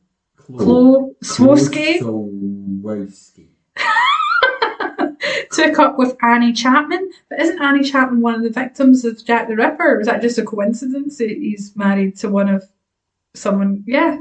That does sound like... Taking on an alias of George Chapman as a result. As George Chapman, he took in a string of mistresses. Annie Chapman, pregnant with his child, left 3 others he murdered. But he murdered them by poisoning them. So, how does that make him the fucking Ripper? I don't think so. But was his common-law wife, if you want, his third wife, one of the victims of the Ripper? No, she just happened to had the same name. Right. Because he moved to America by that point and married Annie Chapman, unless she came back from the dead and moved over to America with him. I don't think so. None other than Scotland Yard Inspector Frederick Aberline believed Chapman Kowalski to be Jack the Ripper, going on record in the early 1900s. For one, he had interviewed Lucy Badusky, who told him Klosowski often used to go out at night for hours at a stretch. As well, he was notoriously violent with his partners, and his victims had all been women. You know what, though? What? He was hanged. When they found out who the Golden State Killer was, it turned out that, and I can't remember which other 2 serial killers he was as well, but he was basically 3 different serial killers. And the So he reason changed that he didn't link them together is because he changed He's changed the way he his killed people. method. Yeah, I suppose, they argue because he's changed his modus operandi from arriving in America and became Jack the Poisoner instead of Jack the Ripper. I suppose it's I'm interested in the middle one, that were like, it could have been him or it could have been Jack the Ripper, because, like, I wonder what it was with that one that seemed to be... What? That seemed to imply should be a Ripper victim, but also seemed to imply that should be a Yeah, Poisoner Annie victim. Chapman's one of the victims. Would Would that not be a bit fucked up? Maybe he didn't know her name was Annie Chapman. It's just a weird coincidence that he goes to America and marries a woman. Like, doesn't he marry a woman, does he?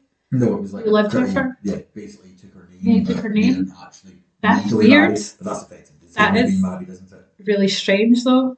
That's why I was confused. Like, taking on like banging a woman who's got the same name as one of his victims if he was a Ripper.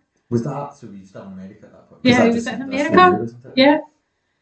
And he was hung in America as a murderer because he was a poisoner. I think that's something that like But then, serial killer do you know- person would do. Yeah, but how come, right? Okay, well, does that not make the police in London really stupid then? Because, like, it's easier to catch him for poisoning women, and he got caught in America and hung, but they couldn't catch him in London? Or was it just because it took place at a so short a time that he managed to escape over to America and then got caught there? I don't know. No. But I he's feel like of everyone we've discussed, he seems the most likely. possibly, but there's so many other suspects that this podcast is going to be like, I mean, it's nearly 2 hours as it is. It could Because be he did like, all the suspects again, in 3 years. well, we could do another podcast where we can go over more suspects of the Ripper if you want. I don't know. Well, you've looked through it. Is there, Yeah, there's loads. not is there more, but like, Yeah, there is. There's loads more that you could discuss. Maybe we should leave it for another time then. Oh, by the way, have you got your list? I've got a photo of it. Okay. Right. Yeah, I think we spent quite a lot of time on that James Kelly guy. I mean, as interesting as it was, it didn't really. Yeah, I mean, there's no way, like, it didn't really seem like it was him I mean, at all, from but what it I was. can conclude from him is that he was just a bit crazy, and it was probably due to his venereal disease, and he probably was a bit mental beforehand. But I don't think that he's a killer. No. No, I But I'm don't glad think. we learned about it. Like, thought it was very interesting. Interesting life. I know. I would actually like to watch that as like a TV serial Yeah. or something. I think that would be really cool. Yeah, Yeah. let's make that. Okay. Right. What number am I choosing? 1 to 19. I'm gonna pick 18. 18 is one of Yazi's ones, which is Under the Sea. I don't know if she... Under the Sea. I don't think she meant as in a Disney reference. I don't know whether she meant things, cryptids under the sea, lost cities under the sea. Oh, I don't know. That's really vague. I feel like we have to message Yaz to get her to expand on that Under before the we can make sea. an episode on it. Well, let's just look at various things like myths that are under the sea. And there's loads of seas about. So, what is there? 7 seas? I think maybe, yeah, it could, because did Jazz not say, I think when she was talking about it, she said if we did it, she'd want to do mermaids. So that seems like it's just general, like, under I the thought sea she'd type already stuff. done that. Or she did already do I mermaids. thought I don't know whether Yasmin's going to be with us next week. I don't think she is, but it's fine, we can do. As you say, there's lots of All stuff right. that's Under the sea. apparently under the sea that we can talk about. I mean, it scares me. Deep bodies of water. Yeah. Do you not think about that? Like how deep the sea or the ocean is? I mean, Yeah, it Loch freaks me Loch out. Ness is deep enough. I mean, that's scary. That's so deep that a big fucking monster can potentially live under, or more than one could I live don't under there. like to be You in wouldn't be able to water see it. where you can't clearly see How far the down it bottom of is. the water.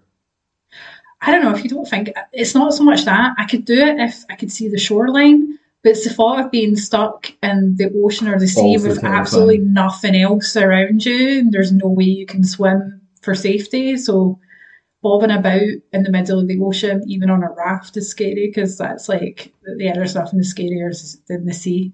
I think it's probably why I don't really want to go on a cruise. Yeah. Plus, cruises suck. Mm. Right, well, thanks very much for listening to this epically long episode of Crystal Meth Podcast. I hope you enjoyed it, and listen to us next time when we talk about Under the Things Sea. that are under the sea. Bye. Say bye, Bye. Mark. Bye.